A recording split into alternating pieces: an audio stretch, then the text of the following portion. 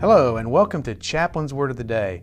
I'm Chaplain Otis Corbett and I invite you to come along with me as we explore God's Word so that we can be inspired, challenged, and comforted together. Hello, I'm Otis Corbett, and today I want to share a word about the Master Shepherd as I comment on John 10 verses 1 through 18. This passage reads, Verily, verily, I say unto you, he that entereth not by the door into the sheepfold, but climbeth up some other way, the same is a thief and a robber. But he that entereth in by the door is the shepherd of the sheep. To him the porter openeth, and the sheep hear his voice, and he calleth his own sheep by name, and leadeth them out. And when he putteth forth his own sheep, he goeth before them, and the sheep follow him, for they know his voice. And a stranger will they not follow, but will flee from him, for they know not the voice of strangers. This parable spake Jesus unto them, but they understood not what things they were which he spake unto them. Then said Jesus unto them again, Verily, verily, I say unto you, I am the door of the sheep. All that ever came before me are thieves and robbers, but the sheep did not hear them. I am the door. By me, if any man enter in, he shall be saved, and shall go forth in and out, and find pasture. The thief cometh not, but for to steal, and to kill, and to destroy. I am come that they may have life, and that they may have it more abundantly. I am the good shepherd. The good shepherd giveth his life for the sheep. But he that is an hireling, and not the shepherd, whose own sheep are not, seeth the wolf coming, and leaveth the sheep, and fleeth, and the wolf catcheth them, and scattereth the sheep. The hireling fleeth, because he is an hireling, and careth not for the sheep. I am the good shepherd, and I know my sheep, and am known of mine. As the Father knoweth me, even so I know the Father, and I lay down my life for the sheep. And other sheep I have, which are not of this fold. Them also I must bring, and they shall hear my voice. And there shall be one fold and one shepherd. Therefore doth my Father love me, because I lay down my life, that I might take it again. No man taketh from me, but I lay it down of myself. I have power to lay it down, and I have power to take it up again. This commandment I have received of my Father. Sheep and shepherds play prominent roles in the story of God's relationship with His people. For example, we have Abraham, Isaac, and the ram that God provided as a sacrifice in the place of Isaac. We have Jacob, who was a shepherd for Laban for 14 years so he could marry his wives, Leah and Rachel. Moses was a shepherd for his father-in-law after he had to flee Egypt. He was a shepherd for 40 years in the backside of the desert. David was a little shepherd boy who later wrote the Shepherd's Psalm, Psalm 23. And of course, the shepherds at Christmas were the first to hear of the birth of Jesus. Now here in this passage, we see that Jesus was the good shepherd, or as I'm going to call him in this devotional, the Master Shepherd. While we romanticize shepherds, in reality their task was a dirty, smelly, and lonely one. As Luke tells us, they would abide in the field with their charges, almost living like animals themselves. I once met a former Hawaiian Paniolo. A Paniolo is a Hawaiian cowboy, who told me that people had the wrong idea about such work. He told me people don't realize that cowboys work hard from before sunup to after sundown, and they come home wet, cold, tired, and covered in muck.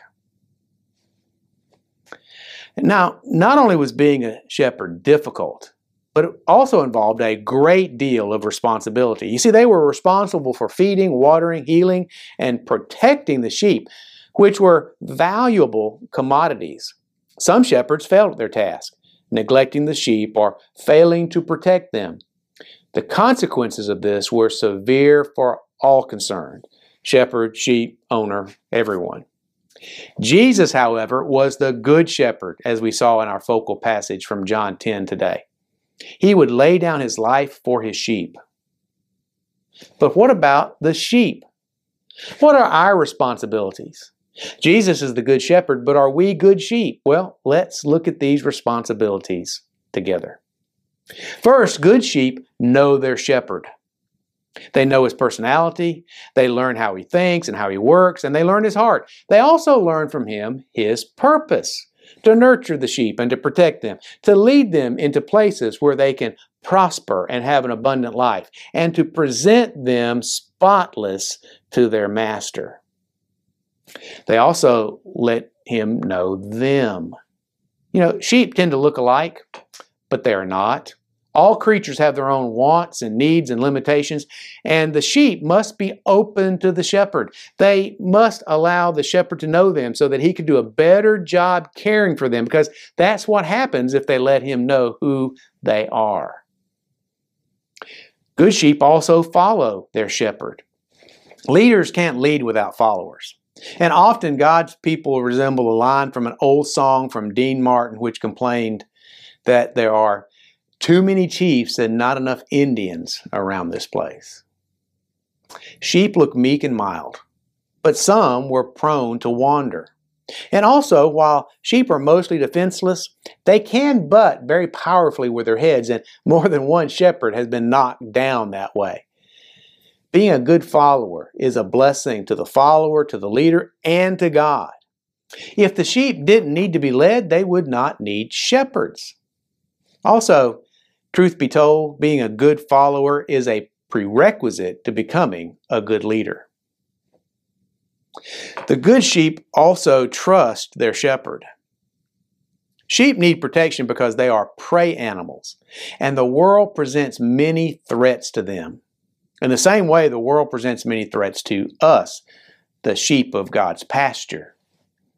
Some of these threats that we face today are temporal threats, but many are spiritual threats. Now, temporal threats are bad, but spiritual threats are worse because they involve the issues of eternal importance. The sheep get protection from the shepherd. The shepherd provides them protection. Sheep are largely defenseless as individuals, and they are safer in a flock, and so the shepherd maintains the integrity of the flock. But he will also intervene between a flock and the threat. That's why Jesus called himself the door of the sheep. He intervenes between us and the threats that hurt us. The spiritual threats to our abundant life have to come through Jesus to get to us, and Jesus can handle those threats. The sheep, however, can thwart the protection provided by the shepherd. They can wander off by accident. That's what the Bible calls sin. They can wander off on purpose. That's what the Bible calls transgression. And they can wander off to spite the shepherd. And that's what the Bible calls iniquity. Yes, sheep can cause themselves and the shepherd much trouble by their wandering ways. But the good news is that the good shepherd is willing to seek the lost sheep. As Romans 5:8 puts it, one of my favorite verses, "But God commendeth his love toward us, in that while we were yet sinners, Christ died for us." The good sheep also respect their shepherd. The shepherd's job was an humble one. It was a dirty job with a low status in society, even though, as I said, shepherds were charged with caring for very valuable sheep, a very valuable commodity. Also, for a shepherd to do their job properly, they have to make sacrifices for the sheep. They have to put the sheep first before themselves, and they have to put the sheep before their families too. Good shepherds love their sheep. And that's a reminder to us that love is not an emotion, but it's an action. Love is doing what is best for another without regard to cost or inconvenience. When I was a teenager, our church youth group had a saying, "You don't always have to like me, but you always have to love me." The love of a shepherd to his charges reminds me of a saying that I learned from the United States Coast Guard about search and rescue during a storm. When someone calls in need, you have to go out, but you don't have to come back.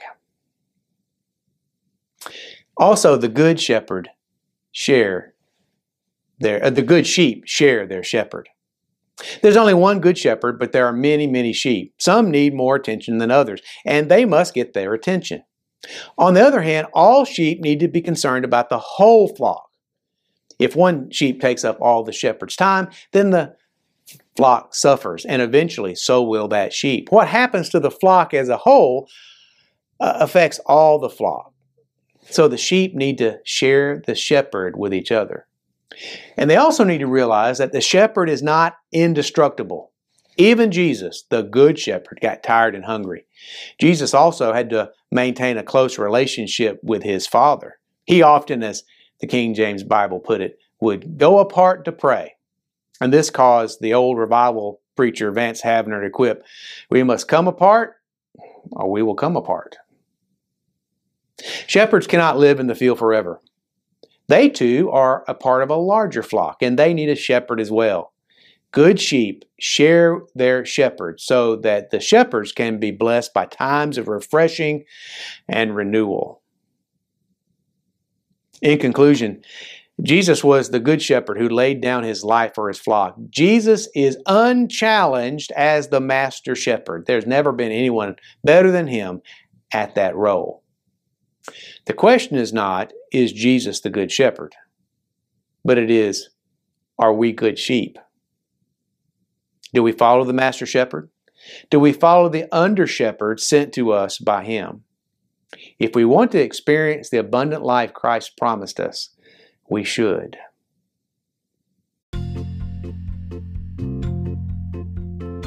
Thanks for listening. I'll be back soon with another portion of God's Word that we can consider together. Every blessing. I'm Chaplain Otis Corbett.